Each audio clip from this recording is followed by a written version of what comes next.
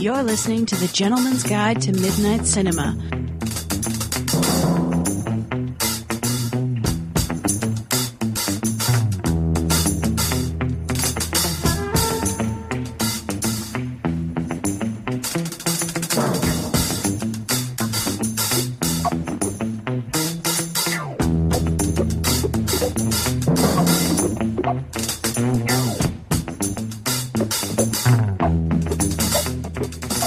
Hello, GGTMC listeners. It's Rupert.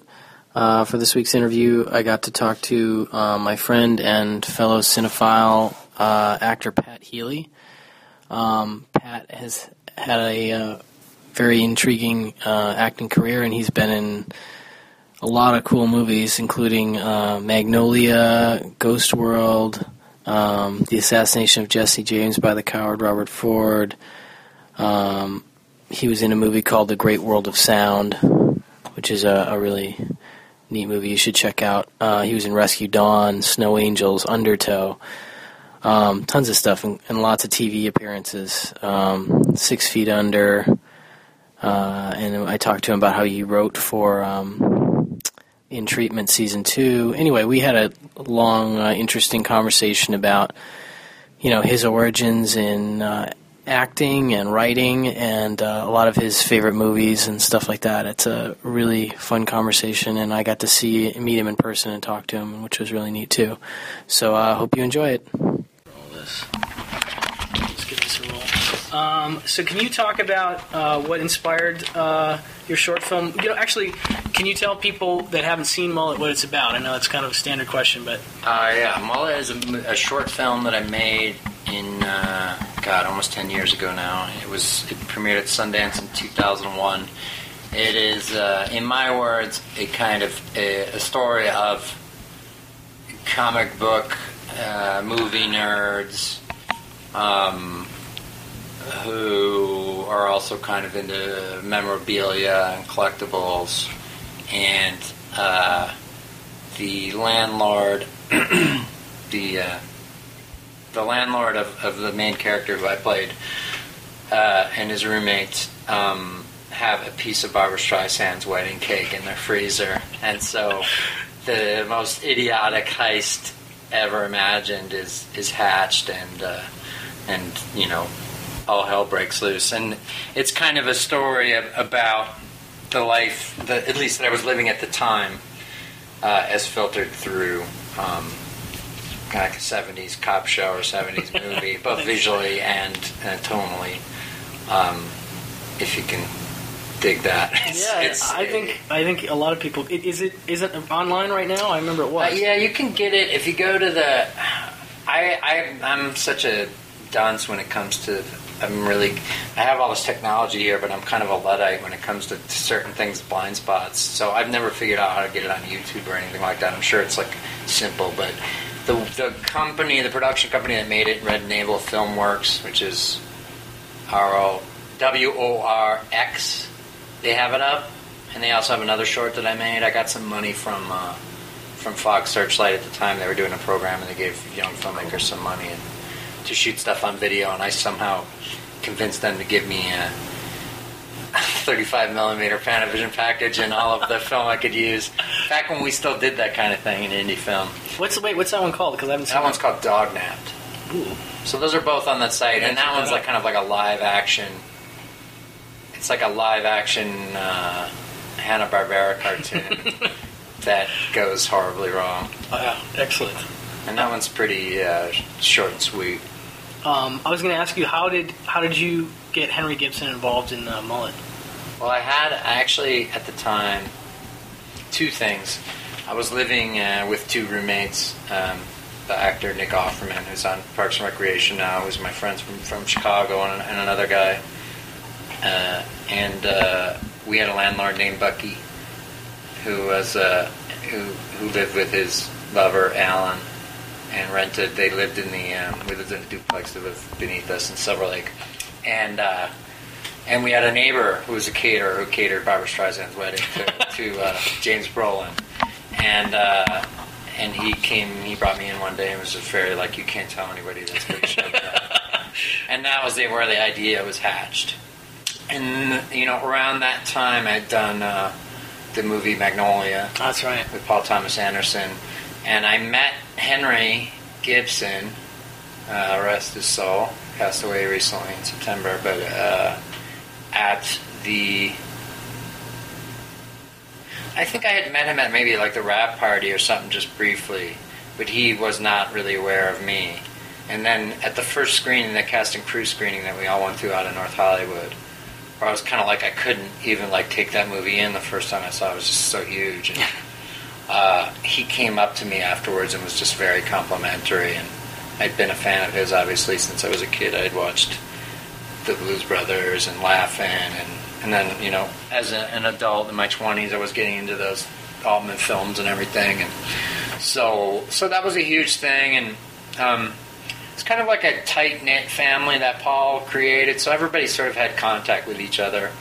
And the casting director, Cassandra Kulakundis, and I had a good relationship because she had also cast me in Ghost World. And so I just asked her for his info and what, does she think it would be cool if I sent him the script? And she said, yeah, and she would. She gave it to me, and I sent it to him. And really a couple days later, I got this really nice letter, which I still have somewhere, about the script and how much he liked it. And he just had some questions, and he had some ideas, all of which were good and made the script better. Oh, wow. I mean, he came up with the defining sort of ironic twist that really kind of made it a noir, which I hadn't even thought of, which is that, how in the end it all falls apart. and I in the end, in my original script, the bad guys got away with the thing, but in this one, it's, they actually destroy it, and nobody gets anything. And that was his idea, wow. and I was channeling the Maltese Falcon, but I wasn't conscious of it, because it was my brother who pointed it out later, after it was made and had shown on all these festivals and everything, that it very much had many aspects of that, which was like one of the first films I saw in a film study class in high school. And when we first started talking about film theory, even though I'd been into movies for many years, so it was in my head somehow. It has this fat sweating bad guy and the dingus that everybody's after and all that stuff. So, and in that movie, everybody just kind of gets fucked too. Yeah. Do you say that on your podcast? Yeah, absolutely. We talk in mature language. Absolutely. So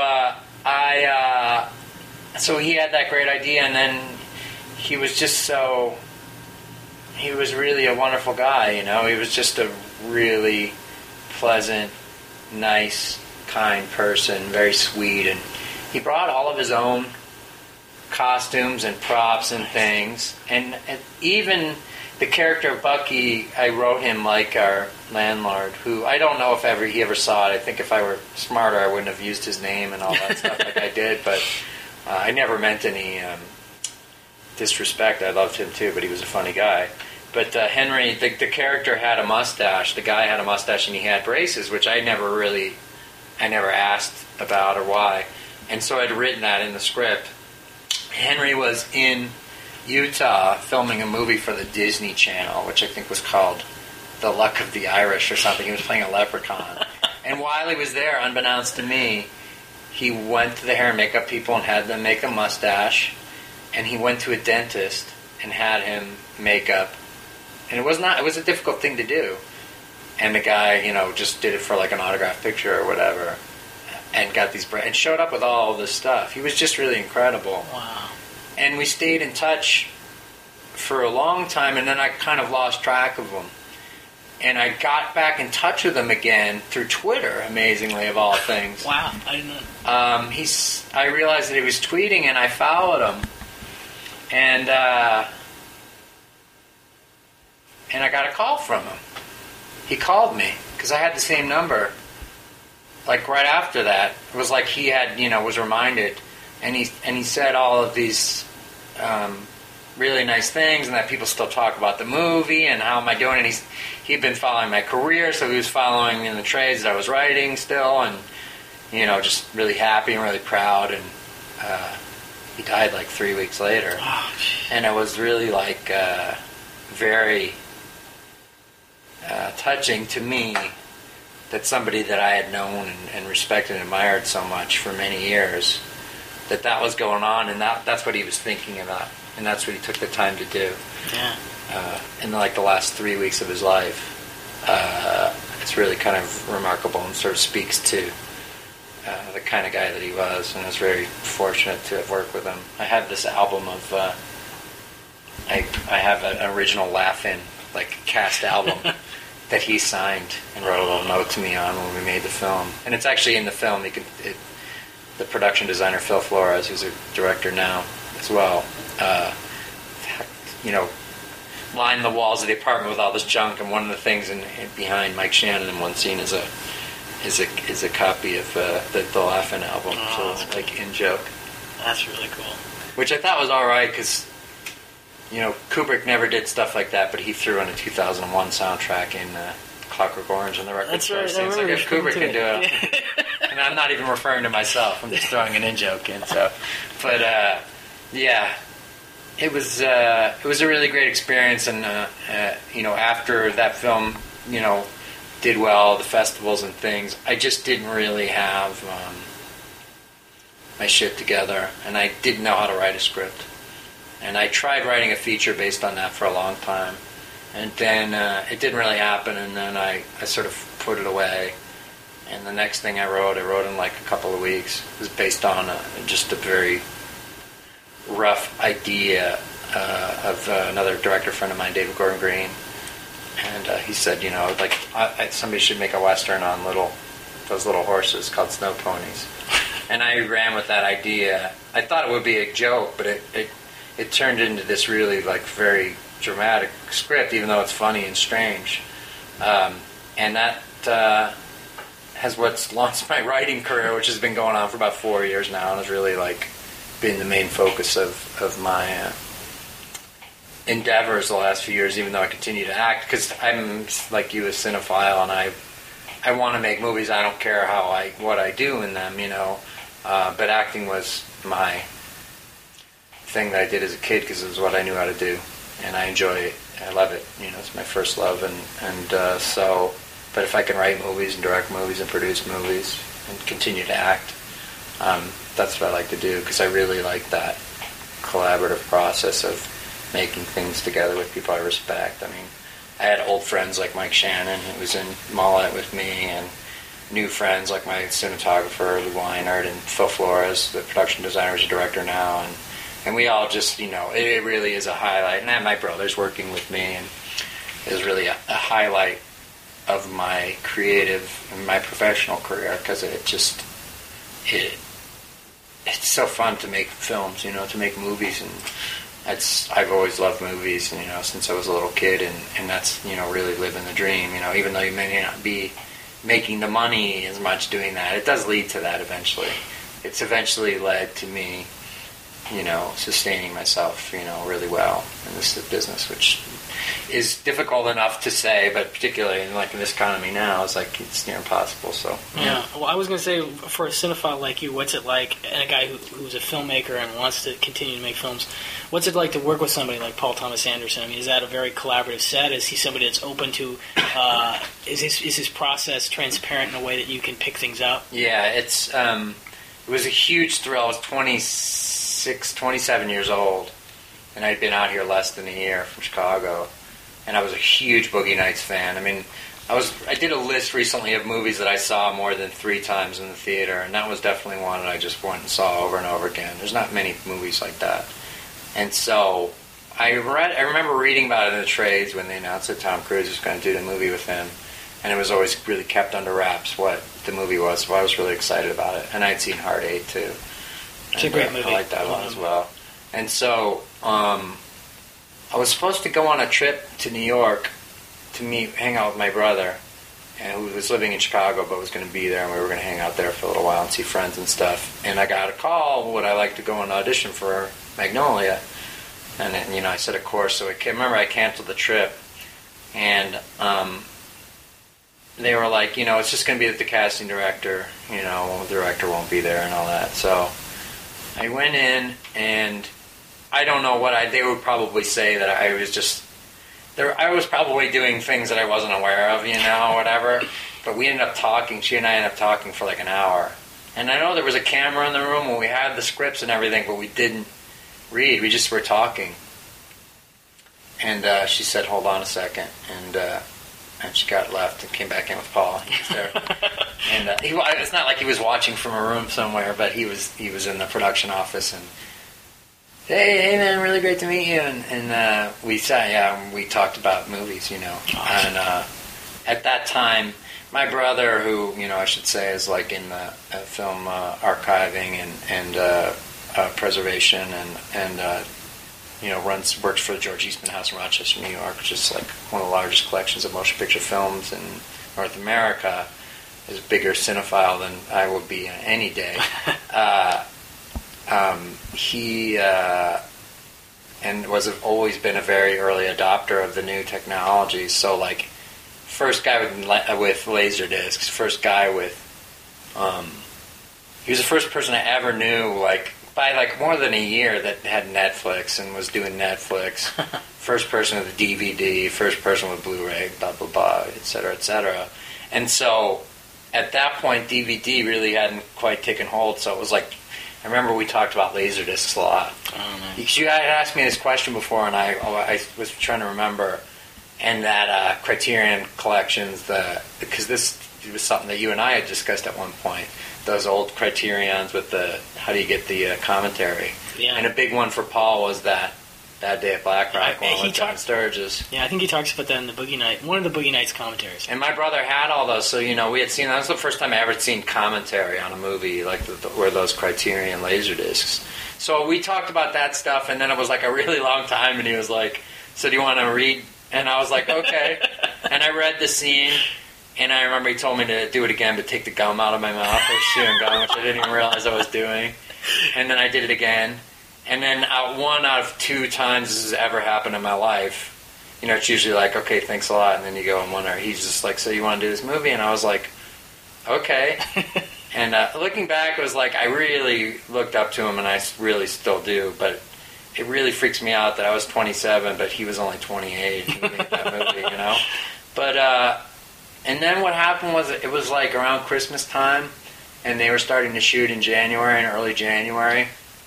And I got a call a few weeks before saying that there was going to be a rehearsal day.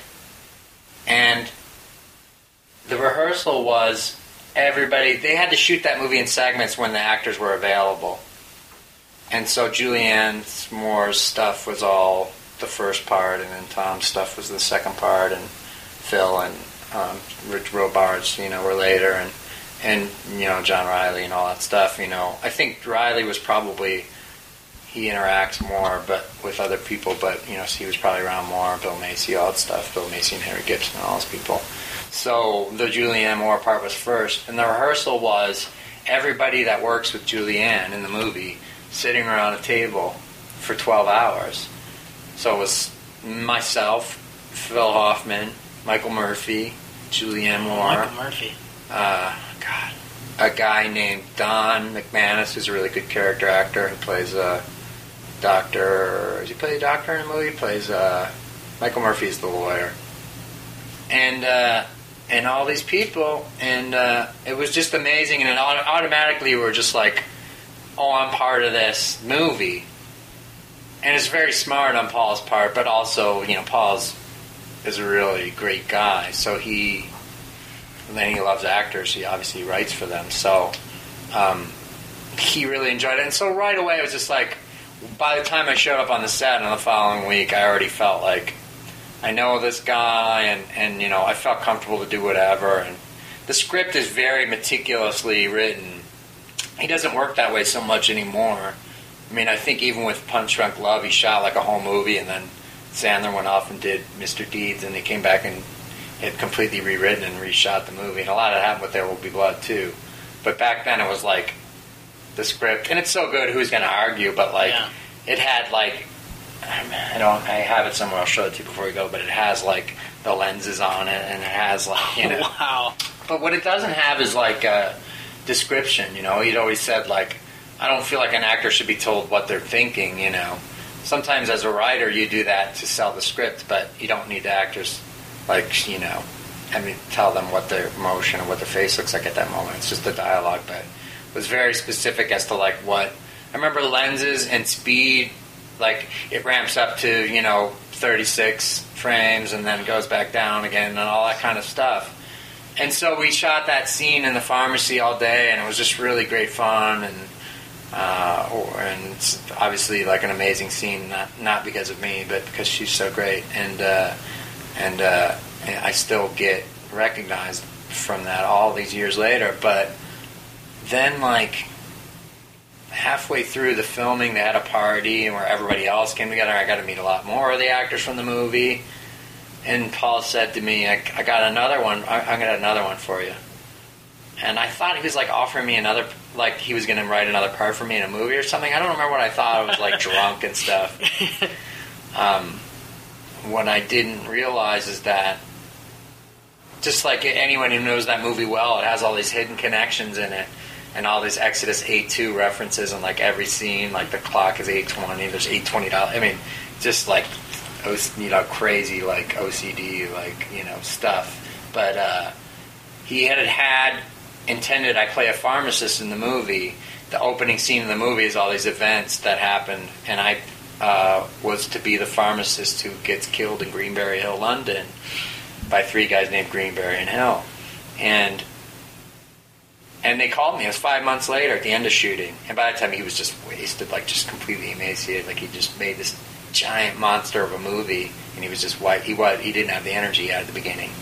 But on the back lot of Universal and those old, like where they shot all the Universal, like Frankenstein and stuff, we shot this stuff with Bob Elswit with a Pathé camera from 1911 with a hand crank.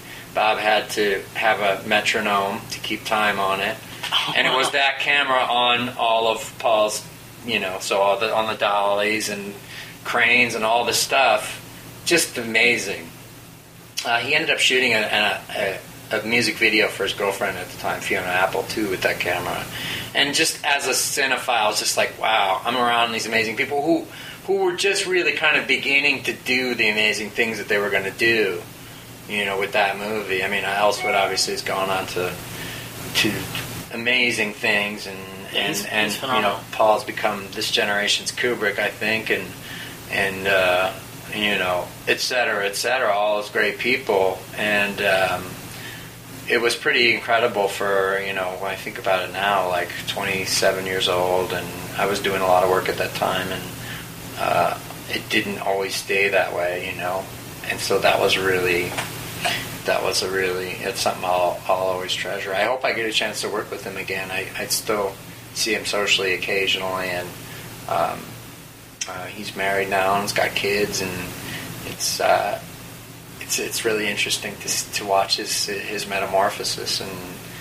But we definitely had that love of movies in common, and we usually end up talking about something or recommending something to each other if we do run into each other. But it's been a few years since we've seen him now. I think you're a natural for his aesthetic. I don't know what it is. Maybe it's because of the Altman bleeding into his work, and because I know that you're a big Altman fan. Yeah, perhaps you have the face and personality that fits into his stock company. And now he's doing like period stuff, which is like I have a good face for that. Yeah. So like I'm, there weren't many parts in There Will Be Blood, but I remember Cassandra calling me when they were starting to cast that and saying like, because she knows I know movies and actors and stuff. She's like, I need old guys and really young people. Oh, that's awesome. Oh, okay, so.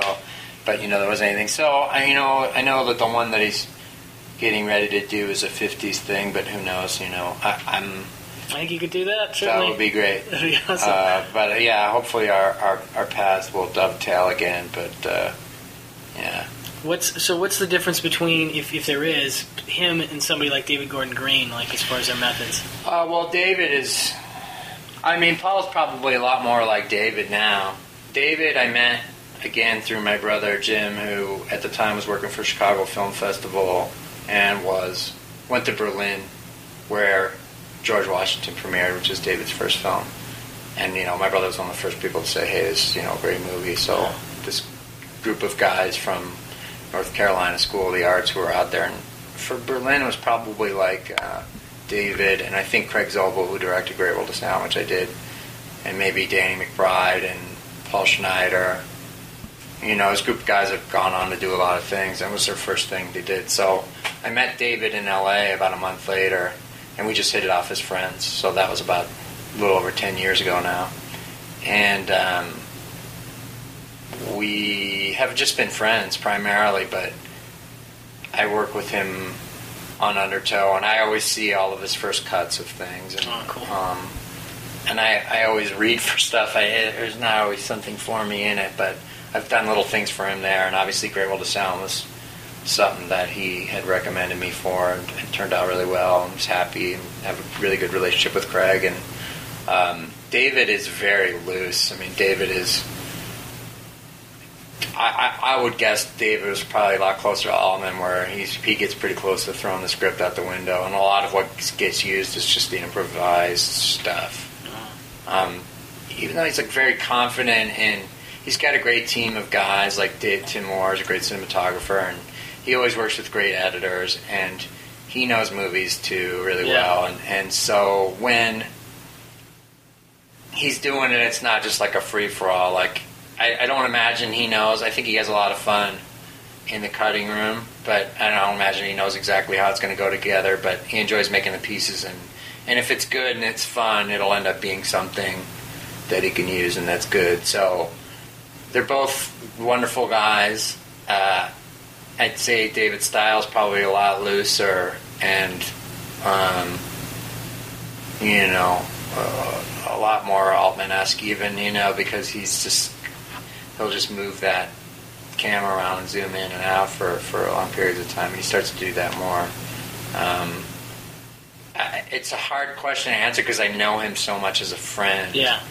And it's hard to separate out what obviously I don't have that kind of relationship with Paul, so it would be hard to separate out what the differences primarily would be, but I think you can kind of see in their work that Paul has a kind of more formal style, and David is much looser. And now he's doing different things too, because he doesn't feel necessarily tied to, doing things one particular way, or trying to, emulate Malick, or he's gone on to.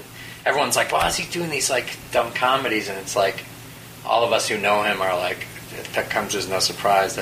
Those movies are actually probably more reflective of who he is as a person now than ever. That's probably what he's really been wanting to do for a long time. His favorite movie is Thunderbolt and Lightfoot, I think. Oh, wow.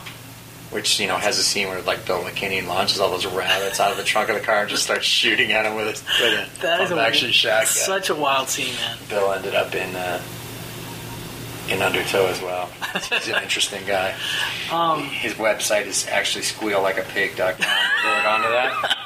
No, I've never been there. Very strange man. I'll bet, man. I'll tell you some stories about him off the air. Okay. I was going to say, I just went to a screening of Breaking Away this weekend. Oh, yeah. I didn't realize that it was playing until you mentioned that. That's one of my favorite movies, too. Oh, so good with the crowd. But Dooley was there, and I asked him about meeting Altman for the first time, and it was a really good story. But he was talking about, and we've both heard this sort of thing before, but just how, Altman would sort of paint with people if you see the film as a sort of mosaic. And I feel like David Gordon Green really does that. Absolutely. It's funny that you mentioned that. I just remember that the night that Mullet premiered at Sundance, Paul Dooley was there, and he came, and he really enjoyed it, and he came and hung out with us in our condo. He's a great guy. So nice. And I remember this well because my father had a heart attack, and he was there when it happened. Oh, wow. And, everything turned out okay. It wasn't too serious, but my dad's still around, and he quit smoking, but Dooley was there, and he was really a very calming influence. I think maybe because he was like that dad from Breaking Away, or for 16 Candles, yeah, the fatherly, whatever. I superimposed on him. But he's a really lovely guy. I remember that. Oh, that is so cool. I'd love to have hung out with him. Yeah, I got a picture, and I heart was in my throat. Yeah, you work with him quite a bit. Though. But earlier you were talking about Mullet and then sort of your writing career taking off based on the spec that you wrote soon after that.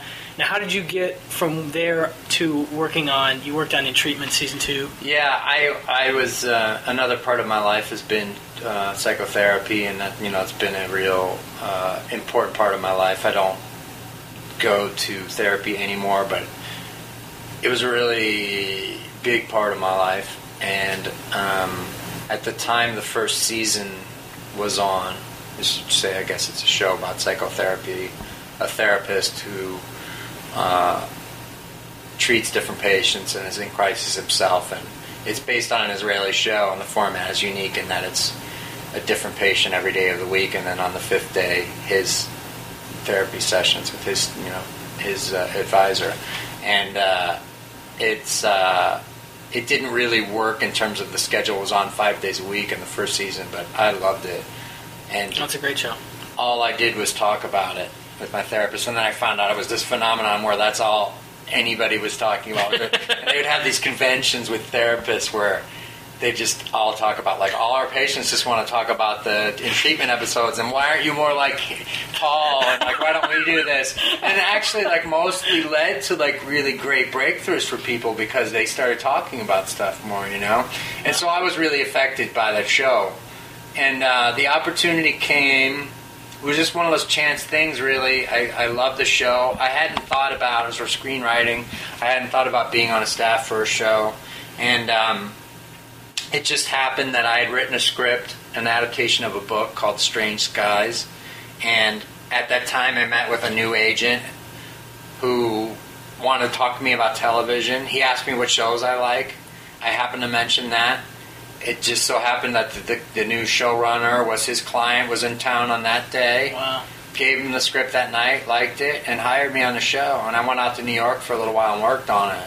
I didn't ultimately stay to go through the whole season. I kind of came up with the arc based on the already existing Israeli show arc, and wrote 3 episodes and left because I live in LA and it was in New York, and I love New York. It's a great city, but I didn't want to live there, and I wasn't crazy about. I like to write my own things, and you kind of really have to fit it not only within the format of what the people in the show want, but also what already exists. And so it couldn't really just kind of go out. I always want to be able to, like, if that thing, if I decide that thing explodes and an elephant flies out of that minute, I want to be able to do that, And so it wasn't the right format for that. But I did have a really good experience writing it, and I'm very proud of what I wrote, and I was able to put a lot of, what my experiences, my life experience, my experience with therapy and stuff has been, and I would do it again on a show that good. It's just rare there's a show that good, and it's a show that's just, the episodes are just the patient talking to the doctor. I mean, it gets dramatic, but it's like writing a play, so it's not like writing different TV. So I like writing dialogue and people talking to each other, and I don't even want to add up how many hours I've spent on the couch. So it was really a great experience to do. Now, if I'm not mistaken, was your stuff focused on the John Mahoney character? Yeah, I wrote. They hired 5 writers, and then they assigned a different writer to each patient or story arc. You all get together and talk about what the season's going to be, and you watch the Israeli season. You just talk about how things can change from the American version and how things are going to intersect. And they were trying out some different things, and that was really great. That was like 2 weeks in New York with all these like really fantastic writers, like Sarah Treem, who has written for, I think she's on the 3rd season too, and she has written some plays and things, and Marsha Norman, who wrote Night Mother, and a couple other great New York writers, and just sort of doing that Dick Van Dyke Show thing, writer's room thing. It's fun. Not as funny, writing about people with life-threatening problems, but and neuroses. But that was great. What was the question? Sorry, it was just about Mahoney. Did you ever deal with Mahoney? Did you ever deal with the actors? No, but in the beginning of my career, I went to Illinois State University, and see, all these things are linked. That's what's crazy. It's like there really isn't a direct straight line, but they're all connected in some way. I went to Illinois State University, which is in Normal, Illinois, downstate Illinois, what they would call Central Illinois, not necessarily Southern Illinois, and out in the cornfields. And that's a school where Steppenwolf Theater, they met and started. And Steppenwolf Theater is John Mahoney, John Malkovich, Gary Sinise, Joan Allen, Terry Kinney, Jeff Perry, Lloyd Metcalf. You know, one of the big regional theaters in the country. And so they gave an internship to one or two people every year, and I was a recipient of that. And I worked with John on our show. He directed a play, it was an Alan Ayckbourn play. And so he was, you know, a really nice man. And you know, I met him all those years ago. And when I left before production, I left actually before he was even cast. Oh, wow, okay. But my friend Mike Daly was working on a show that, this guy's incredible. He's in his 70s, and he was doing 8 shows a week in Chicago, flying to New York on Sunday night, shooting all day Monday, and flying back on Tuesday. How old? I mean, I don't know how old he is. He's in his 70s, and he's not That's well. insane. Like, he had a car accident a few years ago. He was, you know, he's not in the prime of health. He smokes. But he was doing that, and it's hard work. It's like Gabriel Byrne does something like, they shoot 2.5 episodes a week, so he's shooting like 70 pages of dialogue or something a week, you know? And so, you know, it was a lot of work, but my buddy Mike was working on the show that John was doing at Steppenwolf in Chicago at the time, and he sent along very nice, I mean, he was very complimentary about the script that I had written and everything. Oh, that's cool. So That's very cool. that's been our contact, and he was brilliant in it, I thought. Oh, yeah, he's a fantastic actor. Yeah. I was going to say, do you have any, and not to get anybody in trouble or speak ill of anybody, but, I mean, are there some on-set stories of if any of the, you know, number of films you've worked on that are funny or interesting, something that stuck out to you? Well, I worked on Pearl Harbor Oh, I with forgot about Michael that. Bay and Jerry Bruckheimer. And Bruckheimer's not around that much, but, you know, it was like a long process of when those movies that have the big ensemble cast of young guys in them go out, everybody's auditioning for the big parts or like the, you know, the secondary parts.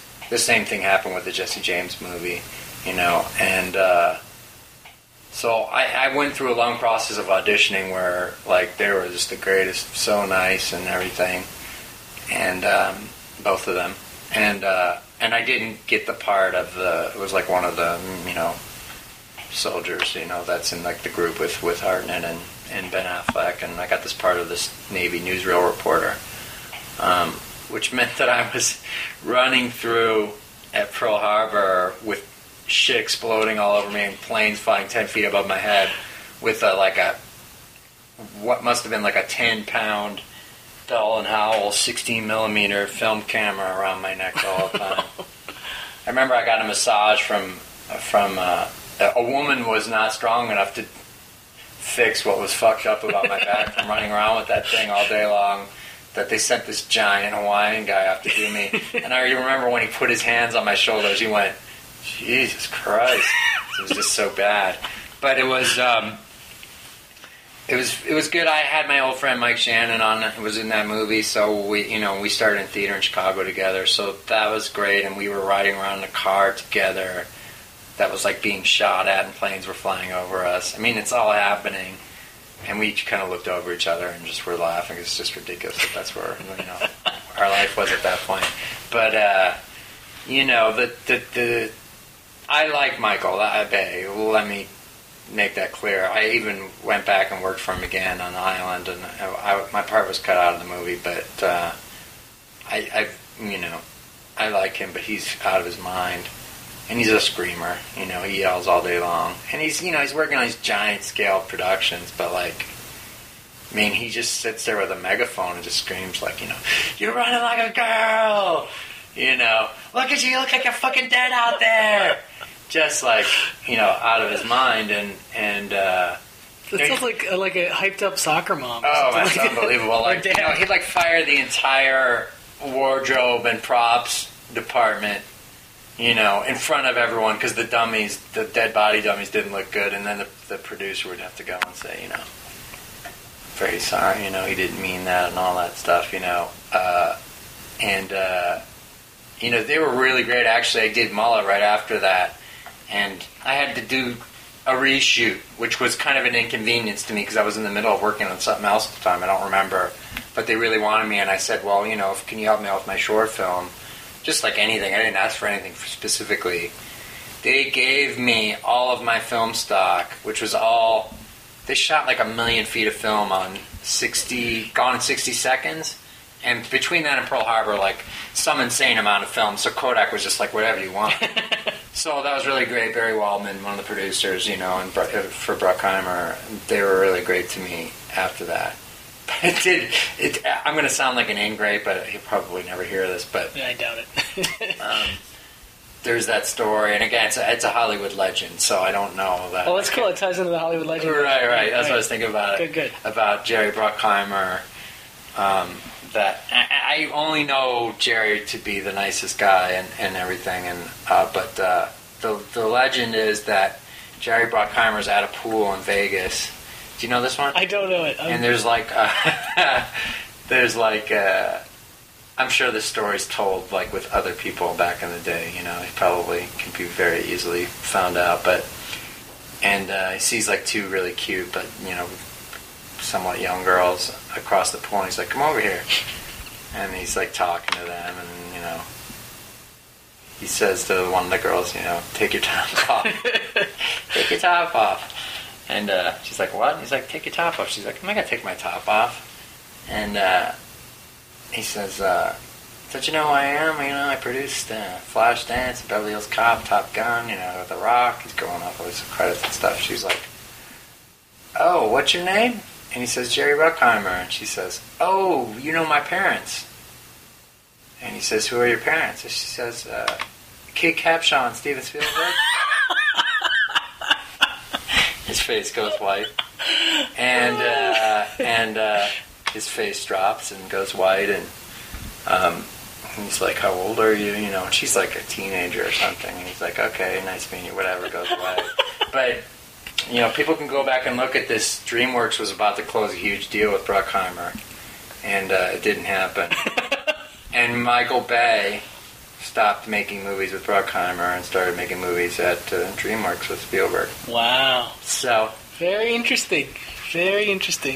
Yeah. Conspiracy. I don't know. It's, you know, again, I only know can say the nicest things about Mr. Bruckheimer, but I had heard that story. It's a legend. I thought I might tell a story about Milton Berle's cock or something, but we've heard all those. It's big, yeah. His cock hasn't been covered very much on this podcast. Really? But it'd be hard to cover. It's true. Not an audio format either. So I want to talk about like your voracious movie watching. Mm-hmm. I think you and I are both big into that. But you set yourself a goal last year. Now, was it 365 new movies? Was that the goal? Or yeah, what? 365 movies that I had never seen before. My brother, again, it always comes back to him. I'm pulling up my iPad here because I've got the list here. Shames me by having like an infant daughter and still seeing like... He sees like at least 500 or 600 movies every year. And you were saying that's new movies. Those are movies that he's never seen before. Part of that is that he goes to several festivals a year as part of his job, so he's seeing multiple films in a day. But still, it's like, Jesus. No, I mean, and he does watch things again, too, so it's like... I don't know, like... I set this goal. The year before was the first year that I had kept track, and it was like 200, and I was like, oh, man. So, needless to say, I didn't have a girlfriend at the time, and I was just writing, so I could do that whenever. So I just said that I would, a movie a day. I actually ended up going slightly over. Let's see what I did. I think it went considerably over. Wasn't it almost like 400? No, I think it was like 390 or something like that. Let's see. 379. Wow. I'm hoping... Excuse me. Some real, not that much crap. Because, like, what would happen was, I'd go see things in the theater, obviously, and, like, good rep stuff, but there was just so many, like, classics, particularly American, sort of classic films that I had never seen before. So, and it was like I didn't have a DVR for that long, so I was really like taking advantage of that with Turner, and it was before I had HD, so not more Turner and like HBO and Cinemax and things like that, like the cable stations. But the rules were that once I started to watch it, I had to watch it from start to finish. Oh, I didn't know that. Stop watching it. Wow. So there were times where I like got on my Meet Dave. I like got on my computer when it was on. Where Eddie Murphy is a spaceship. Don't ask me why. I'm a fan of Norbit. That's a guilty pleasure for me. I think that's like a modern day like Jerry Lewis, Frank Tashlin. You know what? It's so funny you say that. I hadn't really thought about it that way because I really hated it. I've only seen it the one time. See it again and thinking about it that way, you appreciate it more. Yeah, I think I told you my son and I did a bunch of Jerry Lewis, and now when I'm looking back on it in my mind, and also I've been watching some Tashlin lately too. I can't. Is that really there? Is that us or is that really there? No, I think it's there because it's got the same. I mean, just broad jokes that are really just funny that you shouldn't laugh at because they're dumb. But it also has that what the fuck, like, weird shit in it where it's just like that you see the Jerry Lewis where it's like, I think we appreciate him in the same way where it's like we think he's really funny and a genius, but also just you see a movie like Which Way to the Front and you're just like, what odd man, or like Hardly Working. It's just like, what? Like, sometimes it's just inept and you're just like, what is it? But it's definitely like the personality of the person coming through. Yeah. We know Eddie Murphy's crazy, so like watching it with those eyes. But some of it is really funny, and some of it's just kind of like it's that combination of WTF and legitimately funny. But so the guy that did Norbit did Meet Dave, so I thought even though I heard it was bad, I heard Norbit was bad too. I'd give it a shot. It's no Norbit. But what I found, like, what happened was, like, I watched, like, I'm looking at the list here, and the first movie that I watched was To Have and Have Not, which I'd never seen. Oh, nice. And so then you're just like, well, I'll see more Howard Hawks movies, and I start watching more Bogart movies, and, I hadn't seen Key Largo, and then you just, like, you see a Cagney movie, and you want to watch that. I was going to say, didn't you do a run of Cagney, if I remember? Oh, yeah. I have been, like, for years. It's funny, I'd always been a fan of his, and I've been compared to him, and some people said I look like him and things. So interesting. But I hadn't seen that many of his movies before the last few years, and I've watched a lot of those. But some of these movies they're just really. What's the one where he's taking pictures, or there's like it's like Private Eye or Picture Snatcher. Picture Snatcher. Yeah. Is that good? Like, it's great. I gotta see all those pre-code films are really good because they're racy. Picture Snatcher, Lady Killer. My favorite is The Mayor of Hell. Is that on DVD? Yeah, that's part of like one of the Warner's gangster collection. I think it's number 3. Oh, okay. 2 or 3, and it's a really great movie. He's like a hood who's been elected to office as like an alderman, but he gets an assignment at this like reform school for boys where they're just out of control. And it's all the dead end kids, and it's great. I gotta check that out. Yeah, that set has like that Bogart movie Black Legion where he's like in the Klan and stuff. Oh, fuck, I haven't seen that. Get that set. If you just get that one, it's great because it's got Picture Snatcher and Lady Killer and all those it's all like the pre-code ones. Cool. I gotta check those out. Yeah. I would be so screwed if I followed your rule of watching all the way through. We have children.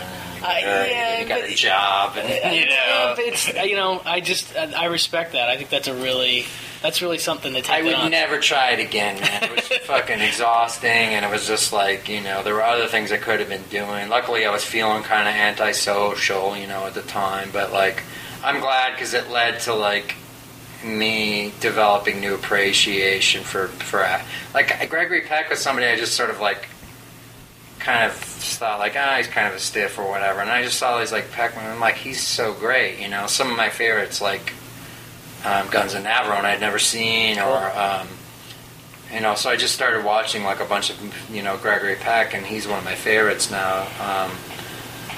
Movies by directors that I like but that I hadn't heard much of, and things that just end up like surprising you, like that Zoltan Korda movie Sahara with Humphrey Bogart. Yeah, I remember you luckily away. It's so good. Have you seen it? No, I haven't fucking. It's just I love the bunch of guys It's a bunch of guys in a tank in the middle of World War II, in the middle of the desert, stranded, and they find an oasis, and right when they do, a group of the enemy comes in, and they have an enemy captive, and it's just everyone trying to survive, and guys getting knocked off one by one, and you get to know each character. Like, I love that.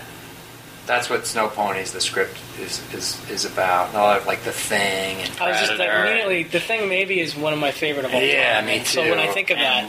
Those, what's the famous one? God, why am I thinking of it? I just like survival movies, and I like siege movies, like Assault on Precinct 13 and Rio Bravo and stuff like that. Yeah. It's one of those movies that's just really good. It's just, what I love, too, is, like, these movies are short, they're sometimes 70, 80 minutes. That's another reason why you can watch so many of them. Yeah. But they get the job done, They're just like, why is, not to harp on Bay again, but it's like, and I enjoy the Transformers movie, but why are they 2.5 hours long? Yeah. You can watch 2 Jimmy Cagney movies in that time. We just talked about, I picked It's a Gift to talk about on the podcast a couple weeks ago. The movie's like 68 minutes. It's one of my my blind spots are like, I need to see those W.C. Fields films. I'm really bad with, like, I've only seen a few Kurosawa films, and I've only seen I'm a little weaker on that, too. I'm about a half dozen or so. I'm not that enthralled with them. I like the noirs. I like those. Like, the samurai ones, I guess.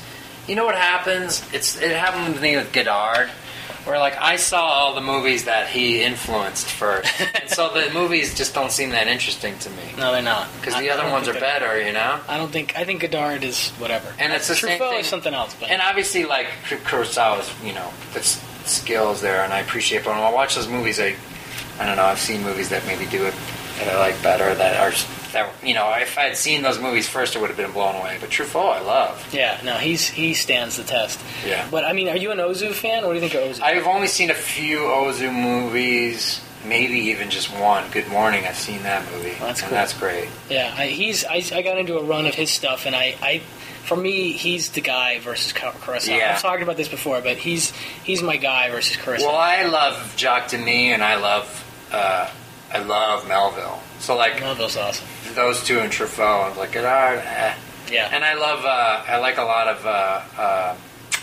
Claude, is it Claude Lelouch? No, Chabrol? Claude Chabrol, like La Cérémonie. I haven't seen that. Got to see that. It's great. You ever seen that short? What's the short of his with the car racing through the city? You ever seen that? I've heard about it, but... Oh, Rendezvous, I think it's called. It's I've not seen it. It's this car, like, going, like, 150 miles an hour through the middle of Paris. Like, really early in the morning when nobody's on the street. In, like, real time. But, but Godard is like, it just doesn't... to me, movies are emotional, and I appreciate intellectual things about movies later when I'm thinking about them, but the initial experience has to just be a purely visceral, emotional one, Yeah, I know. I was going to say, do you have any memories, like early film memories, either as a child or maybe when you started, like you were talking about the Maltese Falcon? Yeah. Either stuff you remember as a kid and or things that launched you into this cinephile state you're in now? Yeah, my parents were always really into movies, and my earliest memories, I think probably the first movies that I remember seeing, at least in the theater, were the Disney films. The first movie I remember seeing is a movie called No Deposit, No Return. Oh, shit. It's like bumbling kidnappers. It's Darren McGavin and Don Knotts. Don Knotts, yeah. And I don't remember the movie at all, but I remember going. I think I may have seen some of the cartoons before that, but that was the first one. Like, 76, I remember, I was 5. I remember seeing that. I remember seeing the Shaggy DA, which is probably like at Christmas time or like early 77. And then Bad News Bears we saw. And that was a big deal because it was the first PG movie. And I remember that's one of my favorites now. And we both love Michael Ritchie, especially in the 70s, but I wasn't that enthralled with it at the time because I remember crawling on the ground finding like popcorn and Jordan Almonds and stuff. But so there was that, and then like in the our parents let us watch a lot of stuff that we shouldn't have probably, but I'm glad that they did. Yeah, same here. During that time when movies were on commercial television all the time, and I remember that like mid to late 70s, And it might be me, but I remember seeing these movies multiple times, and maybe it's just because I remember them so well. But I remember seeing Paper Moon and What's Up, Doc a lot. Nice. And Alice Doesn't Live Here Anymore, which was like the first Scorsese movie that I'd seen, and the only one I saw for a while. I saw King of Comedy when it came out later, but and then like Cuckoo's Nest, I remember that really was on commercial television, and that really affected me because that was like, what is this? It seemed like a documentary. I mean, it seemed real because I didn't know what a documentary was, and I didn't know Jack Nicholson, but like I, maybe knew who he was, and I just thought that movie was really funny and sad at the time because those guys were doing crazy things and I didn't understand why. And then like, we were really into movies. My mom got a job with a company called On TV, which was like in the Midwest, was like the Z channel out here. It was a box that you got. It was before cable. It came to our town, so they had cable like on the East Coast, but not in Illinois. And so she worked for that, so we got that free. So that's when I saw like the producers had been on a lot, and Take the Money and Run had been on a lot, and I'd seen those. But I started to see all those Mel Brooks and Woody Allen movies, which really, were still a very strong influence on me. And seeing those was it really affected me. And then there was like this tremendous period of just watching stuff. And we moved to New Jersey when I was 10. And I had a really good friend who had a VCR. So we started watching stuff, but we would mostly watch more recent stuff or stuff that we'd seen over and over again. I saw Animal House on commercial television twice, edited with everything taken out of it, and thought it was the greatest movie ever. And when I finally saw it, my head almost exploded. It was so good.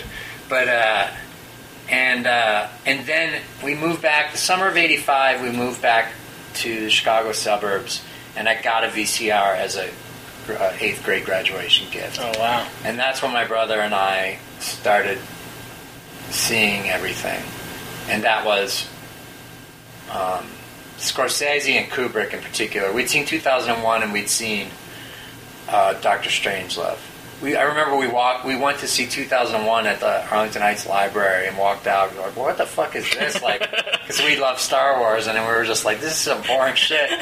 That's like my favorite movie just about now. But and so that summer of '85, before I started high school, it was just like this massive education, seeing all these movies for the first time and getting movies from the library, like The Graduate and The Apartment and things like discovering that. I remember my brother bought and you mind, it's VHS pan scan, so that's how you're seeing the movies, but they're still like The Wild Bunch. That was the first time I saw that.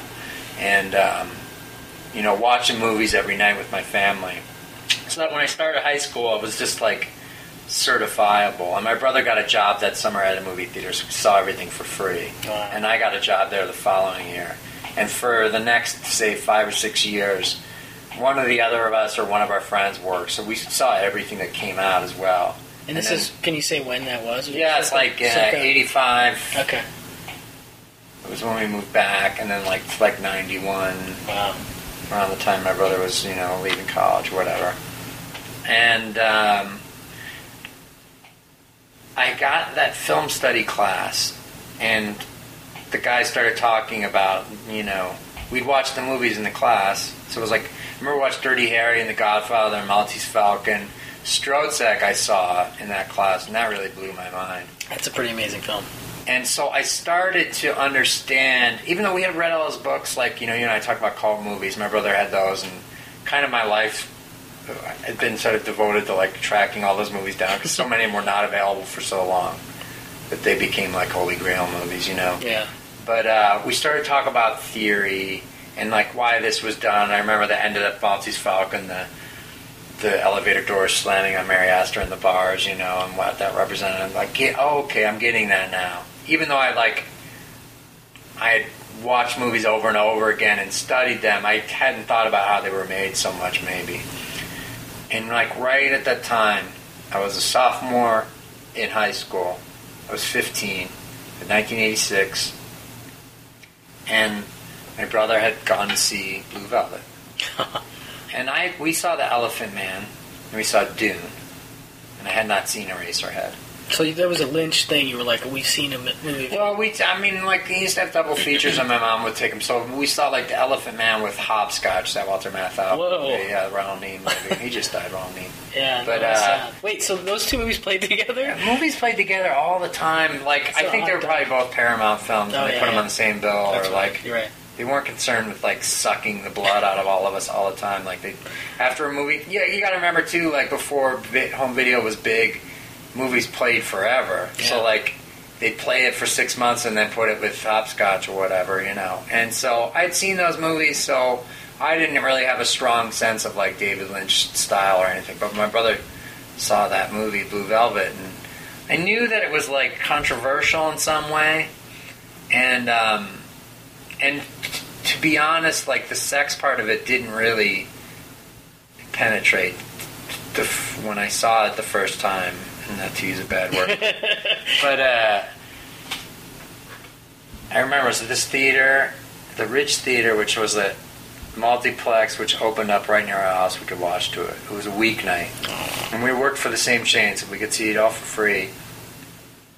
And that movie changed my life. That was about the what was nasty that was underneath the suburbs where we were living, and what was wrong with it, and the ugliness crawling underneath it.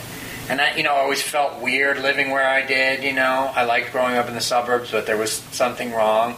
So I think it spoke to that.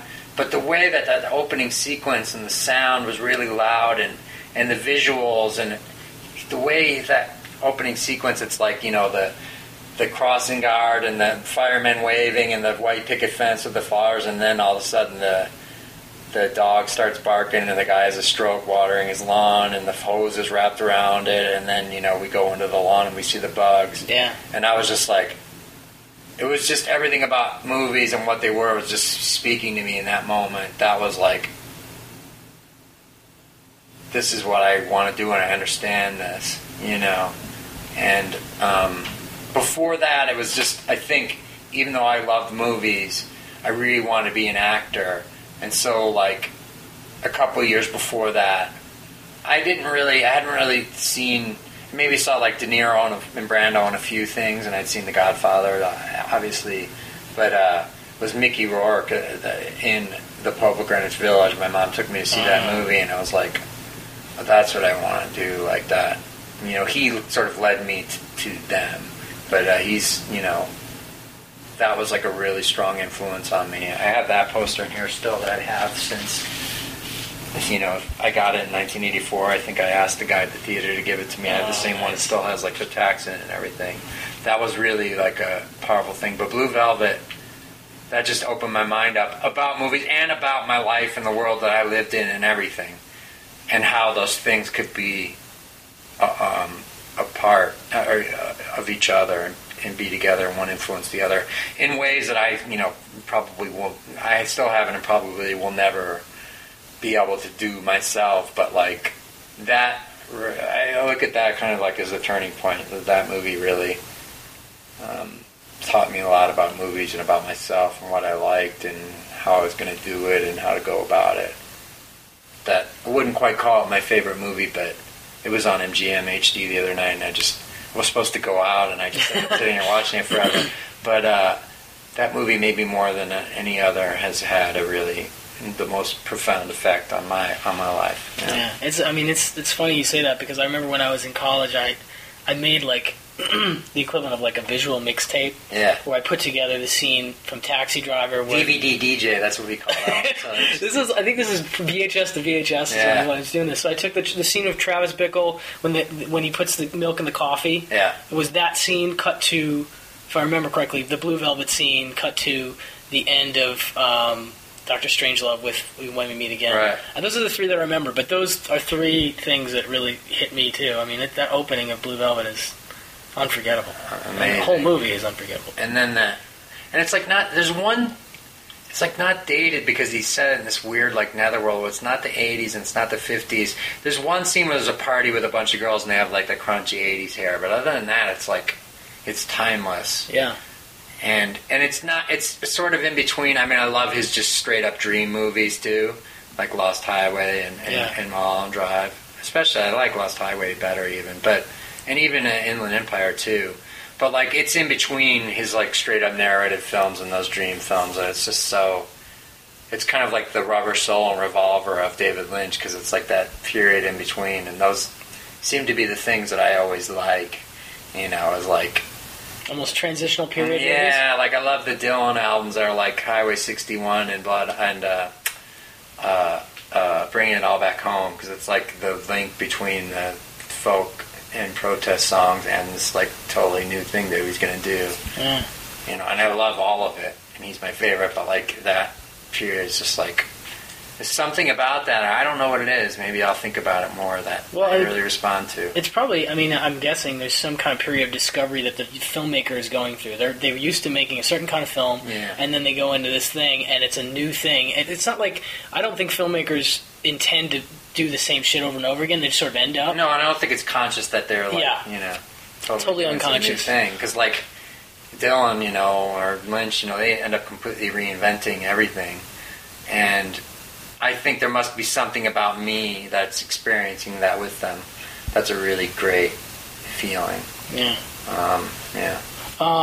So we sort of touched on a few things. Actually, we talked about a ton of movies, but is there some stuff that you've been watching? And I've asked you this question before, so I don't know if you're... I made a list of some things, but I know we talked about some of this. But you gave me a great list before. I remember... Violent Saturday was on your list. Oh yeah, did you end up seeing it? Which is fucking great. It's great. They had a print of it at Eastman House with my brother, so I watched it there. And now they've been starting showing on Turner and Fox Movies. Scope, right? Wasn't it Scope? Yeah, it looks good. That actually got me on the big Richard Fleischer kick, because I had sort of kind of dismissed him, but like he's made some of my favorite movies, awesome. like Boston Strangler and. That movie of his I really love, The New Century. Yeah, I was going to say, is that it? It's so good. It's a good, fucking George C. Scott. And even like his sort of like lesser minor films are really entertaining, No, I like his shit a lot. Did he do... Soylent Green. Oh, yeah. Fantastic Voyage. What about See No Evil, isn't that him? See No Evil is good. It's a great underrated role. Compulsion. Yeah. I haven't seen The Girl in the Red Velvet Swing. I know that... my brother likes that, and I think Alexander Payne is a big fan of that one too. Interesting. So I didn't even get to the question here. The question is actually, are there films that you want to see on DVD that haven't come out, and maybe never will? Yeah, here's a. You said like, what are the ones that are on DVD? Yeah, occasionally some of these I've seen some of them, and some of them I haven't seen. Some you want to see, and some like play sometimes. Drive, he said, which we talked about earlier, which is Jack Nicholson's movie, which is great. I love it. It's one of my favorites. We're sitting next to a poster of it. Awesome poster. Song of the South, I saw the last time it was theatrically released, around the same time, 86, 87. And it was great, and now Disney says they will never release it, which I just think is preposterous. Yeah, I think they might not, though. They might actually not. No, I know, they will. Yeah. I was just noticing... It's hard to defend them doing it, but it's just like... God, there's so many people who just love that movie. I mean, I know lots of people, that's like their favorite movie. Yeah, and I wonder, but is part of that because of the rarity? No, there's people that have bootlegs of it that watch it. Yeah. There's a very well-known actor who's a friend of mine that has it and watches it all the time. That's cool. We talked about Ed Rafferty and the Goldust Twins. Have you seen that movie? Yeah, I have one sheet of that. Is it any good? It's okay. It's okay. For some reason, I'm fixated on I think because I liked a couple of Dick Richards movies that I've seen, and I like Alan Arkin. And yeah, it's pretty good. It's from that era of like the stuff that I like. I don't know if it's any good. It feels akin to Freebie. I know you're a big Freebie. Yeah, I love that. So it's kind of like that era Arkish. That's probably Arkin, not Arkish. Arkish. It's Arkinish. But that's right around. What's the really Deadhead Miles? Oh right, sort of saying. Yeah. I haven't seen either. I've seen a bootleg of it. I know there's a bootleg out there. It's not very good. Welcome to L.A. The Alan Rudolph. I think is that his first movie? I think it. It aired. They showed it at Cinefamily not too long ago. I went to see Remember My Name last year, which is. Amazing. I saw that based on your really, really being excited about it. I thought it was fucking fantastic. Great. There's a movie, those movies like you saw when you were a kid and they just like affect you in some way and they're probably not good, but they're not available. Mm-hmm. And I saw it, and I probably shouldn't have because I didn't understand anything about relationships or love or whatever, but that movie Endless Love with Brooke Shields, and the guy's like obsessed with her. Mm-hmm. I just remember being really affected by that. And for some reason, it's never been out on DVD or anything. I think I have a Region 2. Oh, do you? Yeah, Region 2. Is it any good? I haven't watched it yet. It's one of those... Maybe we should watch that together. Dude, I'd love to check it out. I just remember being really disturbed by it and like... Okay, you know what? I watched the beginning of it, and I remember she's got a really possessive family that kind of freaked me out, to the point that I was like, I don't know if I want to watch this right now. Well, the thing that freaked me out is like the guy's really in love with her, and they're in love with each other. Oh, no, is it his family that's possessive? Yeah, I think so. Okay. And they're in love with each other. No, I think it's hers. You're right. You're right. But it's like they're teenagers. And he, like, burns her house down because he's so in love with her. And he gets sent to, like, a mental institution where I guess Tom Cruise, it's his first movie, and he's one of them. Wow, I didn't even know. I think he burns his house or he tries to kill the father, something like that. And, but the thing that really bugged me is then he's obsessed with her. I have this thing with obsession. I realize that most of my favorite movies are about obsession one way or another. And then, like, years later...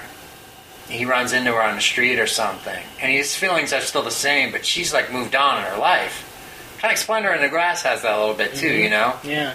I remember that was like really, that freaked me out. That was just like, whoa, why is she like dissing it? You know? Like, you know, I didn't understand, like, I know like I was crazy and everything, but I want to see it again because I just have like really strong feelings even now thinking about it, and I bet it's not that good, but like, I don't know.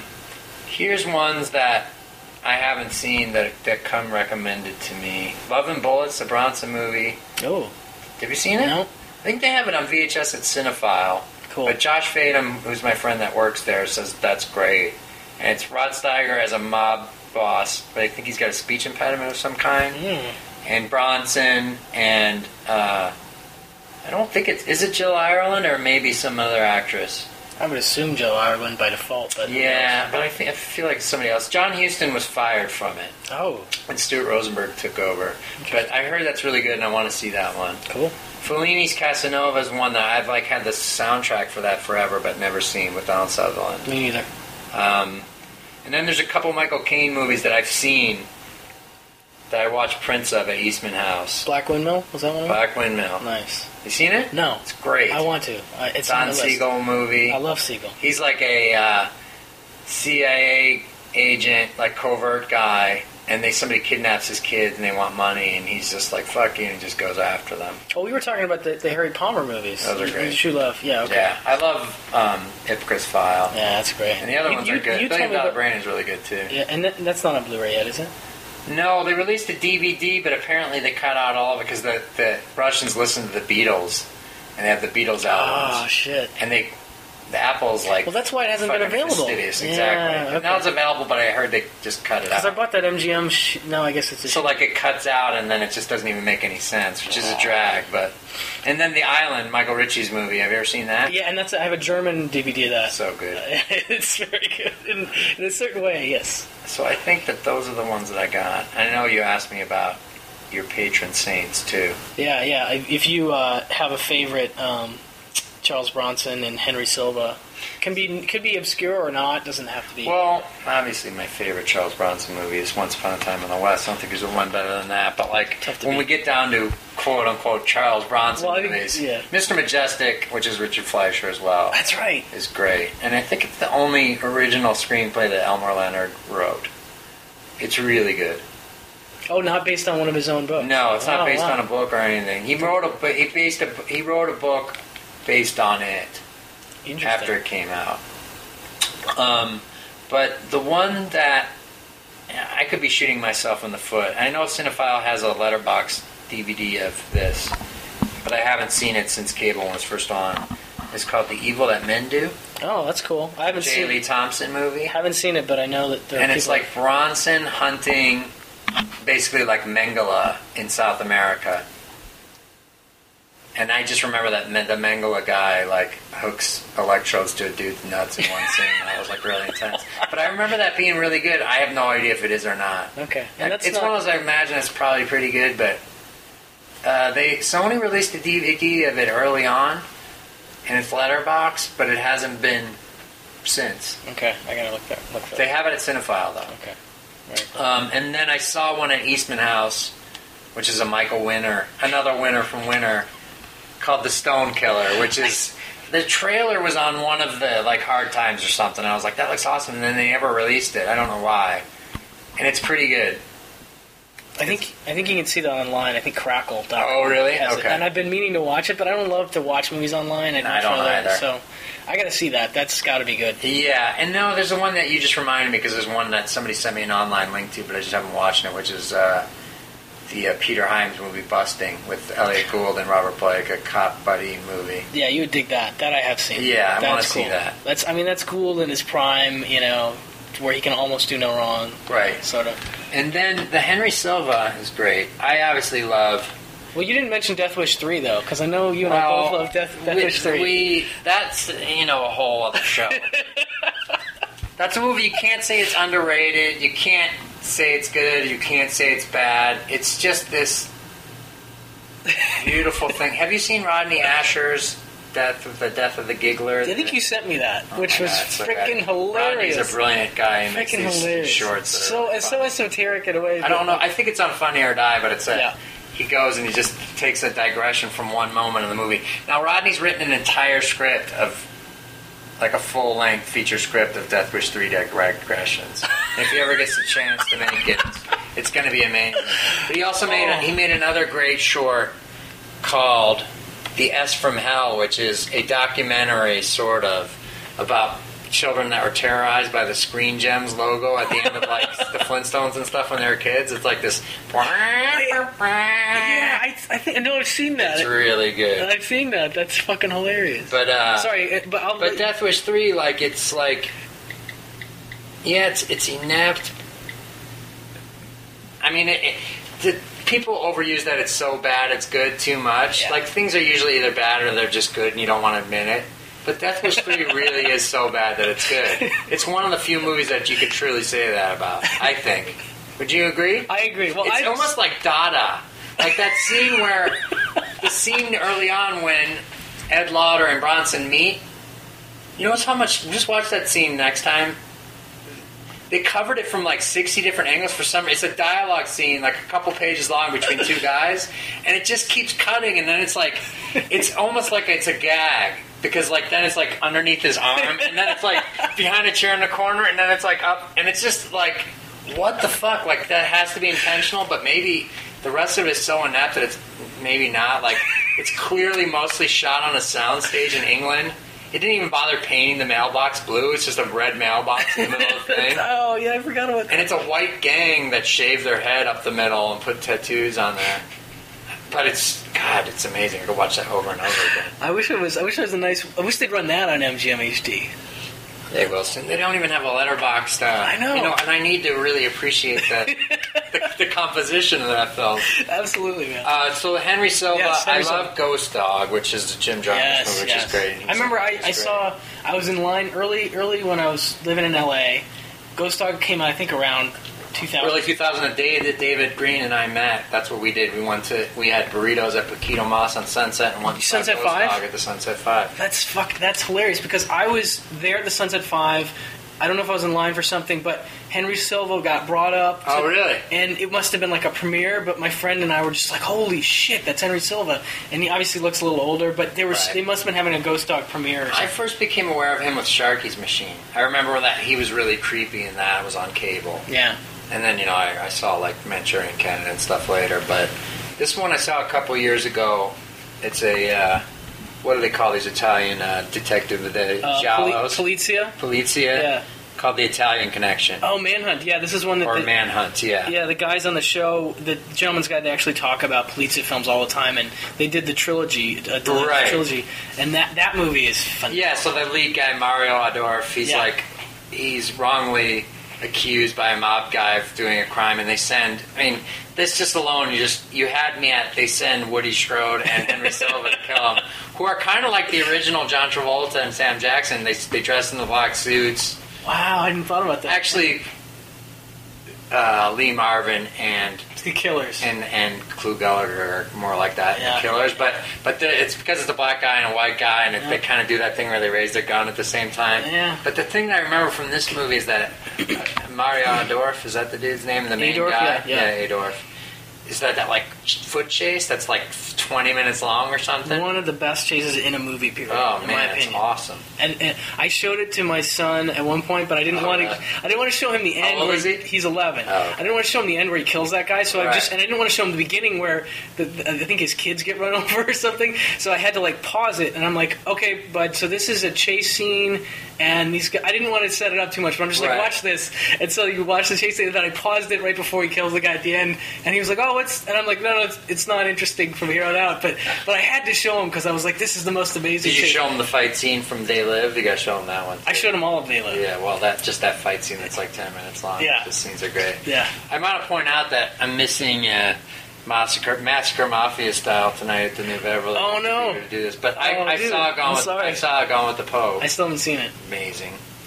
But I left because I was tired and didn't see Massacre Mafia style. But then I saw the trailer. I heard and it. I'm like, what? The trailer looks so good. So good. Well, dude, I'm really sorry. I didn't know that was tonight. No, I didn't realize until like right before you came over. I noticed it, but I feel terrible. I bet they'll bring it out because I know they're bringing out Gone with the Pope DVD. They got it. They should do a double disc. But the Italian Connection I recommend. It has an amazing foot chase in it, and that has Henry Silva and Woody Strode as hitman duo, and I don't know what Above the Law is good, right? Yeah, it's great. I love One of it. the good Steven Seagal movies. You were Obviously, I just want to talk about this because I remembered it. We went and saw it in the theater because we had the trailer for it in our theater. It played in one theater for a week in Chicago. We went downtown to go see it. Amazon Women on the Moon. Oh, is he in that? I totally He forgot. hosts Bullshit or Not. It's like a Ripley's or Not. Ripley's Believe It or Not show, and it's where they posit that the Loch Ness Monster was Jack the Ripper. Wow, and I totally remember the way that he says bullshit is really fucking cool. Bullshit or Not. Yeah, it's great. It's playing on the was like Jack Palance was the Ripley's Believe It or Not That's awesome. host of it. Totally forgot. Believe it or not. I was just watching Tango and Cash, also for the show this week, and Palance is just too Constantly, my friends and I. That one is so bad it's bad, but you just watch it over and over again because it's so bad. Which is rare. But the beginning of that movie, after that whole thing with him, and then it goes in the limo, and he has two guys. The guy who puts his fingers together, and the Chinese guy who smokes. James Hong from Big Trouble in Little China. Smokes. And Cash and Tango. Tango and Cash. These guys keep stealing my drugs. It's like the worst thing ever, man. It's amazing.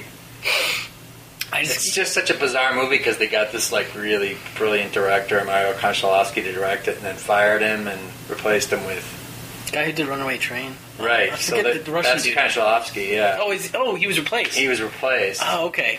I can't remember who it was. Maybe it was like a second unit guy. But there's like these like weird, like the prison that they're in is like a crazy like Runaway Train expressionistic Russian prison. I hadn't thought about that. But it's like this, dumb action movie.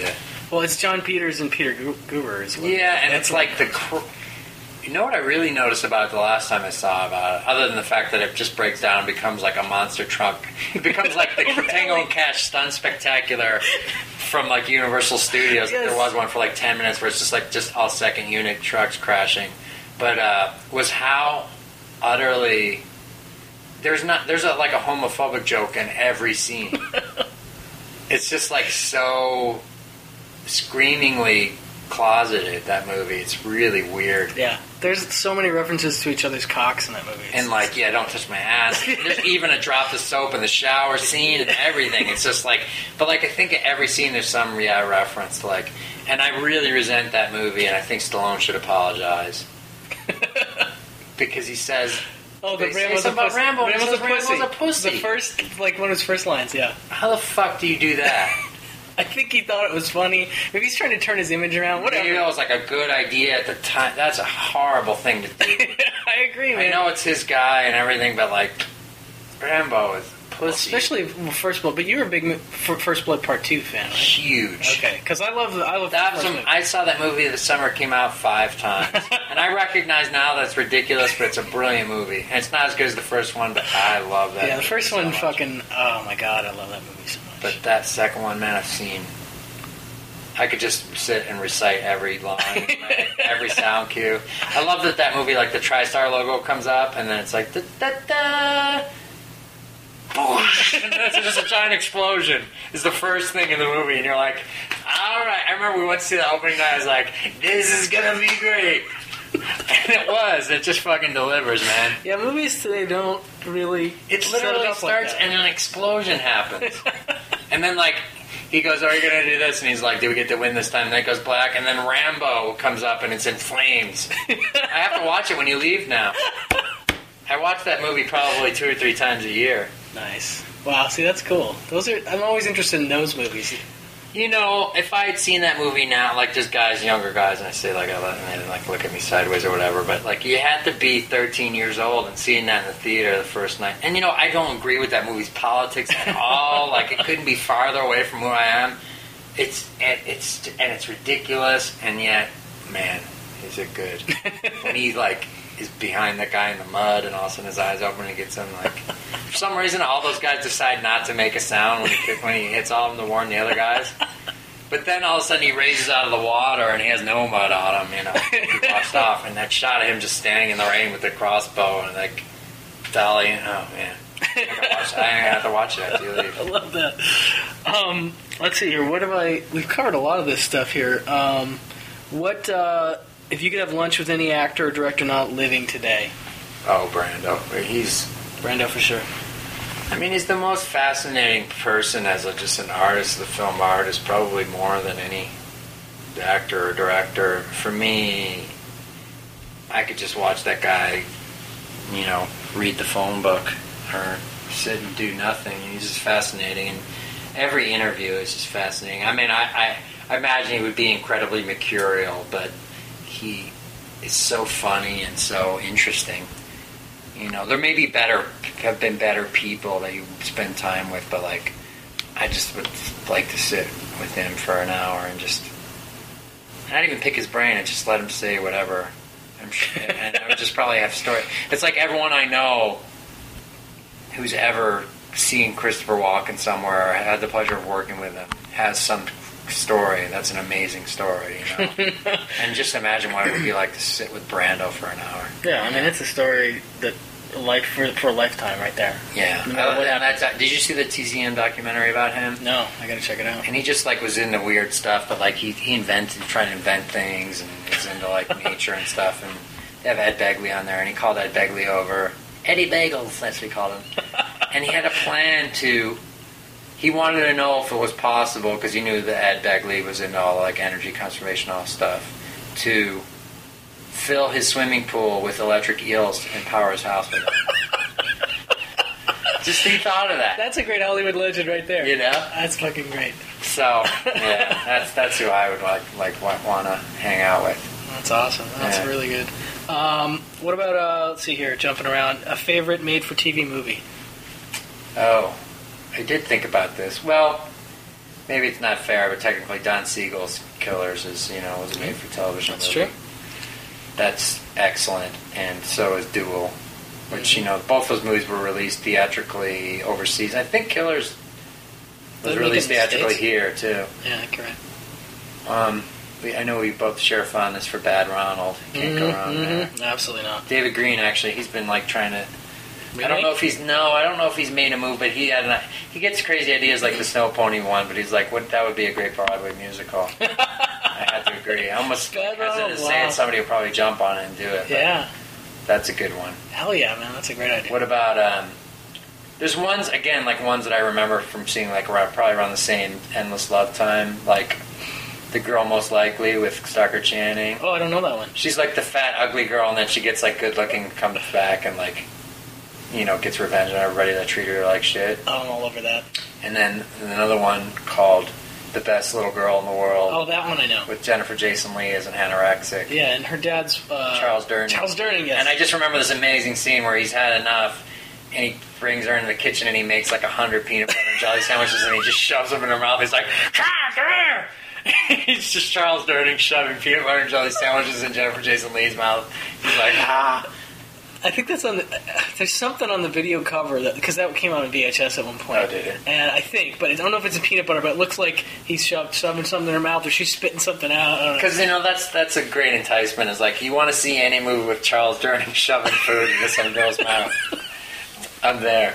Me too. He was on an episode of NCIS, like, right before I did it. And Mark Harmon was telling me that he's like a badass commando dude. He was in the first wave of guys at Normandy. Charles Durning. He was in hand-to-hand combat with bayonets on the beach. He's got scars all over his body. I haven't seen too many shirtless scenes with him. I mean, that's maybe part of the reason. He was in the first wave. Wow, that's intense. It's just like a few guys like slicing up German dudes with hand-to-hand combat. Wow. What else did you talk to Mark Harmon about? I just watched Summer School with my son. I worked with him twice. He's a great guy. Yeah. Really nice. I worked with him on Chicago Hope, and a couple of the actresses were like ganging up on me in a scene, and he like totally stepped up and went to bat for me. And then nice. Years later, I did NCIS, and just the nicest guy, and really supportive, and great to work with, and you know, wants you to be good, and he even like. Nobody ever does this, but like, you know, he like got my phone number and like called me after the episode had aired and just told me I did a good job, you know. Wow. So that's really classy. Yeah, I feel like Mark. I mean, he does very well, and he's, you know, that show's like one of the most successful shows on TV, and it's been on forever. Yeah, he's one of those guys that I like. I just from his films, I like him enough that I'm like, I want to see him do well. It's like he could have almost been a George Clooney. It's just the movies weren't good enough. You know, like Clooney got a couple of good ones and worked with like Soderbergh and got that level up, and none of the Harmon movies really hit because he did several and none of them were that good. Summer School is good, and Presidio, I remember liking the Presidio. Okay. God, have you seen that since it came out though? No, I haven't, but it was one that my family used to watch a lot. Because like no Peter Hyams movies. Oh, it's Hyams. Wait, Running Scared. Running Scared. No, I couldn't even get through that last time I watched it. Even Capricorn 1, which I like, I was like, I was struggling with. Yeah. God, isn't there one? I thought there was one. But I want to see, you said Busting is good. I'll check Yeah, that's, I mean, it's of that time. No, it's pretty amazing. Right down the line, you watch them, and they're just like, 2010 is just like, not only is it bad, but you're like, the balls. He like he did a sequel to 2001: A Space Odyssey. Yeah. In which he explains it, what happened in that movie. What? Wait, who directed Breaking Away? Peter Yates. Yates, okay. Yeah, underrated. Yeah, there we go. Yeah. For whatever reason, Bullet. Breaking Away. Yeah, I know you're a big Bullet fan too. Friends of Eddie Coyle. Oh, fuck, yeah. So glad that film came Hot out. Rock. So many great films, especially crime movies he made. And, yeah. I heard this one, Robbery, is really good. My brother got it. You can probably get it. It's a Region 2. It's like an England DVD. I had a friend of mine recommend that too. I totally want to see it. And Mother Jackson Speed is good. I love that movie. Yeah? I love that movie. And The Dresser. I still haven't seen that. I heard that's fantastic. Yeah, don't ever confuse Peter. I know, that was a terrible mistake. Time Cop, I may have to edit Breaking Away. Time Cop. The Relic. That's Bullet. The Friends of Eddie Coyle. Stay Tuned. With John Ritter. Oh my God. And Pam Dauber. Mrs. Mark Harmon. Oh wow, I forgot about that. Bringing it back, man. Nicely done. Everything comes full circle. Nicely done. Let's see here. We were talking about movie posters.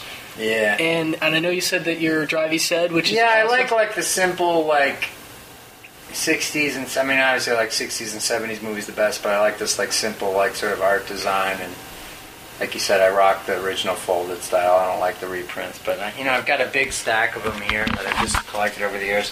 We used to have hundreds of them that we got either from the video store that in our neighborhood or the movie theater that we worked at for years. But what's this one? California Split. That's a great poster. Nice poster. Great poster. I showed you the One-Eyed Jacks that I have here. I've got think I've got a lot of Clint Eastwood stuff because I always like Clint Eastwood. I showed you that I had an autographed Nutty Professor poster. I'm so jealous of and that. this ill-gotten original Thunderball There's no ill-gotten. one sheet that I got. A guy gave me for $5. That's Pritzi's Honor. See, now these are a bunch that I got like in the '80s when I was working at the theater and stuff. So we got like what do we got? King of Comedy. I Pritzi's saw it. Honor. Oh, King of Comedy is my favorite movie. I think it's yours too, right? Yeah, it's one of the top 5. This was my brother's friends with John Borman, so this was a Hope and Friends with John Borman? Yeah, he did a tribute to him many years ago at Chicago Film Festival, and he had. Wow. This was one I had up as a teenager in my room. It's all sun faded. It's Stranger Than Paradise. Awesome. That's great. You'll like this one. I'm sorry for our people, you can't see this on the radio, but this is a Spanish Way Way Out poster. Oh, fuck. And it's Jerry Dude, don't tear it, don't tear it. But the movie is called Un Loco en Orbita. That is awesome. A crazy one in space. Dude. In orbit. You gotta get that one framed, too. I know. It's Gotta get Jerry to sign that one. Yeah, that one I didn't bring. I took that one and I gave my buddy Mike I had a ladies' man and I gave that one to him. That's a great movie. I love that movie. It is great. This is a Steve Martin autographed Jerk poster. Excellent. This was the one I had on my wall in college because I had this really powerful experience. Somebody gave me a joint that was laced with PCP and I watched Easy Rider in order to calm down.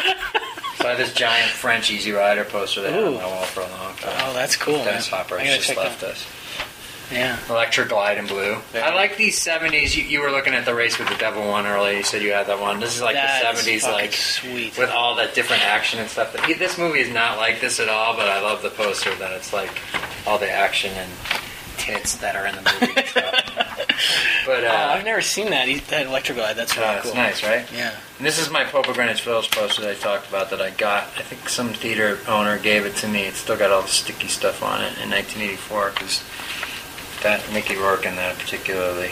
Ooh, I'm seeing Cisco Pike. Yeah, that's great. That's a great movie. Prime Cut. Love it. Michael Ritchie, movie. yep. This is an Ugly American poster. It's a Brando movie that I actually haven't seen, but I've never seen that either.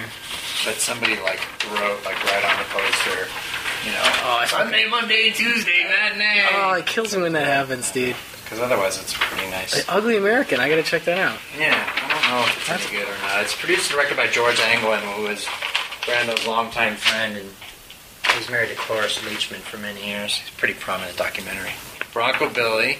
Oh, cool. What is this one? The Sheltering Sheltering Sky. This one, Sheltering Sky and Hudsucker Proxy. These come from, I don't know why I still have them, but they were just from the theater I worked at, and then I grabbed them. Cool. 48 Hours. Oh, cool. Race with the Devil. Which is awesome. Yep. And then, let's see. What's in this one? Maybe this is like the Holy Grail. So HUD still. That's What's cool. this one? Oh, The Ballad of Cable Hog, which is a great Oh, Pac-Man nice. movie. That could be. Sometimes I say that's my favorite. The one time I went to Joe Dante's house, he asked us what movie we wanted to see, and I had already seen it projected, but Robards had just passed away, and he's like, "Well, let's watch it." And we watched it again. He's got like his pool room is like his projection room. So he had 16 or what? No, 35 frames. Great. Wow. Wait, what'd you go to his house for? Was it with your brother? It was when my brother was out here. We visited him. Yeah, Oh, and we just cool. hung out. He bought us pizza and Watch Ballad of years Cable ago, Hog. and we watched that. Yeah, he's got Gremlins and stuff, and you know what he has in his projection room is he has the Rosebud sled, Wow. which Spielberg claims to have and Yeah. sold, bought from an auction. But Joe claims his is the one. There was a bunch made, obviously, but Joe claims his is the original one because it was in the Paramount props department, and they were emptying it out when he was making Explorers, and they just asked him if he wanted it. He just took it. I like that story way better. Yeah, my brother, where he works, they have the original camera negative of Gone with the Wind and Wizard of Oz up there, only because somebody was just throwing it out in a garbage can. Before people knew what this stuff was, before film preservation movement. Man, how many movies have we lost because of that? Oh, yeah. So, Lawrence of Arabia, which was, arguably one of the most famous, awarded, and financially successful giant movies of all time, was rotting on a shelf before somebody restored it, 15 years ago. So, hopefully we're past that now, but there are things that are lost. And, this is a nice one. Is that Cannonball Run? This is Cannonball Run. Nice. That is nice. It's a good one. Yeah. Dom DeLuise. So yeah, I don't collect these as much as I used to, but I do have a fondness for them, and I still look for occasionally I'll look for if I got some money and I want to frame one. I've got a Freebie in the Bean half sheet that I'm going to get. Oh. That's the next one I'm going to get framed. It's in my room, but I look for like a nice Zabriskie point or something like that, because those are rare. The movie that I wanted to talk about, I think you've seen it. They've shown it. I've seen it twice. They only think there's one print of it because I've seen it on both coasts. Is The Gravy Train, the Dion Brothers, the Jack Starrett's movie. I love that movie. Which will probably never come out on DVD because people don't even know about it. And as far as I know, there's only that one print of it. And it doesn't have a following just because it does from people. Every time I see it, it's packed and the audience is just go nuts for it. It's a great movie. But it doesn't have big stars in it, and it's not. Wait, did you see it at the Arrow? Saw it at the Arrow. Oh, I might. Well, they might probably show it multiple times there, but I was there for one time. They had that and was Race for the Devil. That wasn't it. Because what's his name? Was Freddie Forrest there? Yeah. I might have been at that one. Yeah. And that played so well with the crowd. I was. Oh yeah, and I saw it on the East Coast, and it was the same thing. It's a great movie, and it's just. I know it doesn't have big stars. It's Stacy Keach and Frederick Forrest, and was it Robert Romanus? I think. Yeah, and it's just a weird movie, but it's just really good. So that's kind of a movie that I wish would come out on TV. Yeah, I so do too. I mean, at least it's been playing on TV a little bit. Has it? Well, not recently. I got it. I had a tape off TV from probably about 7 or 8 years ago. Encore Action. Or oh, really? Shit. Wow. Well, that's good. So at least. I feel like it's still around. I know Tarantino's a big fan of it, and he played it at one of his deals. I mean, it's so, clearly, he's watched that movie over and over again. Yeah. Yeah. And also just, movies like The Blues Brothers and stuff like that, those sort of, serious, demolition comedies, It's very, very, I know, important people have seen it and are affected by it, because there's a lot of Tarantino-esque stuff in that. Yeah. Especially its mix of, broad humor and then really serious kind of dark to violent stuff. Yeah, it's a great fucking good one.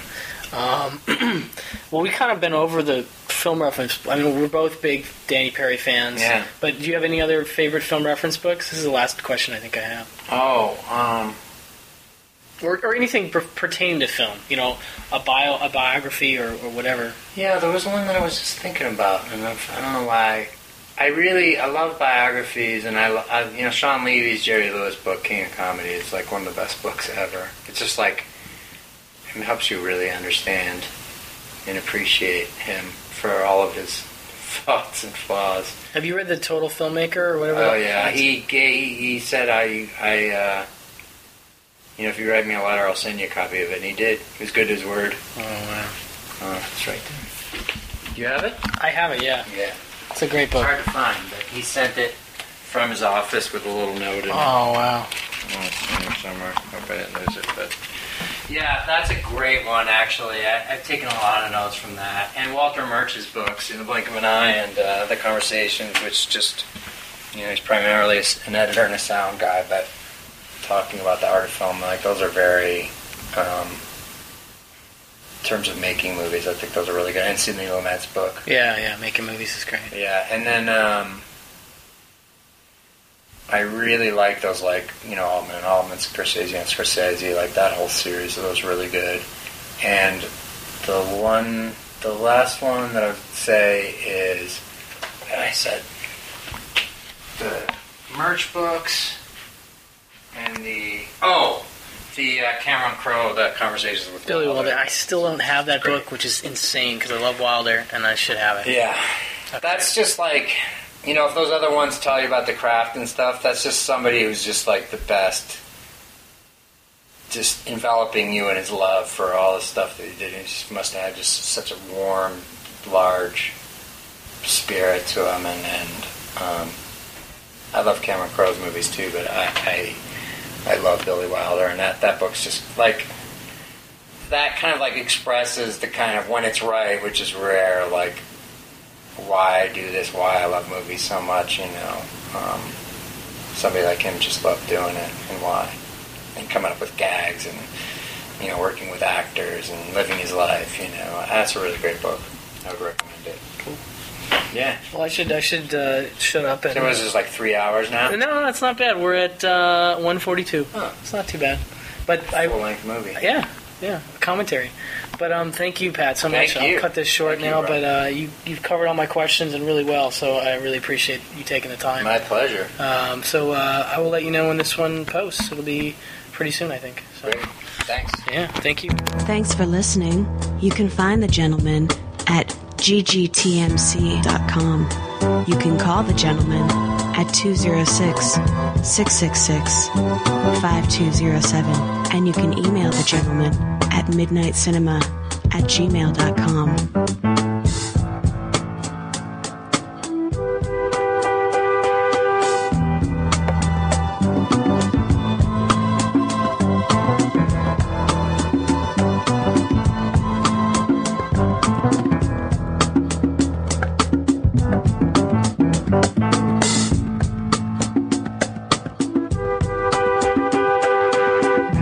Yeah.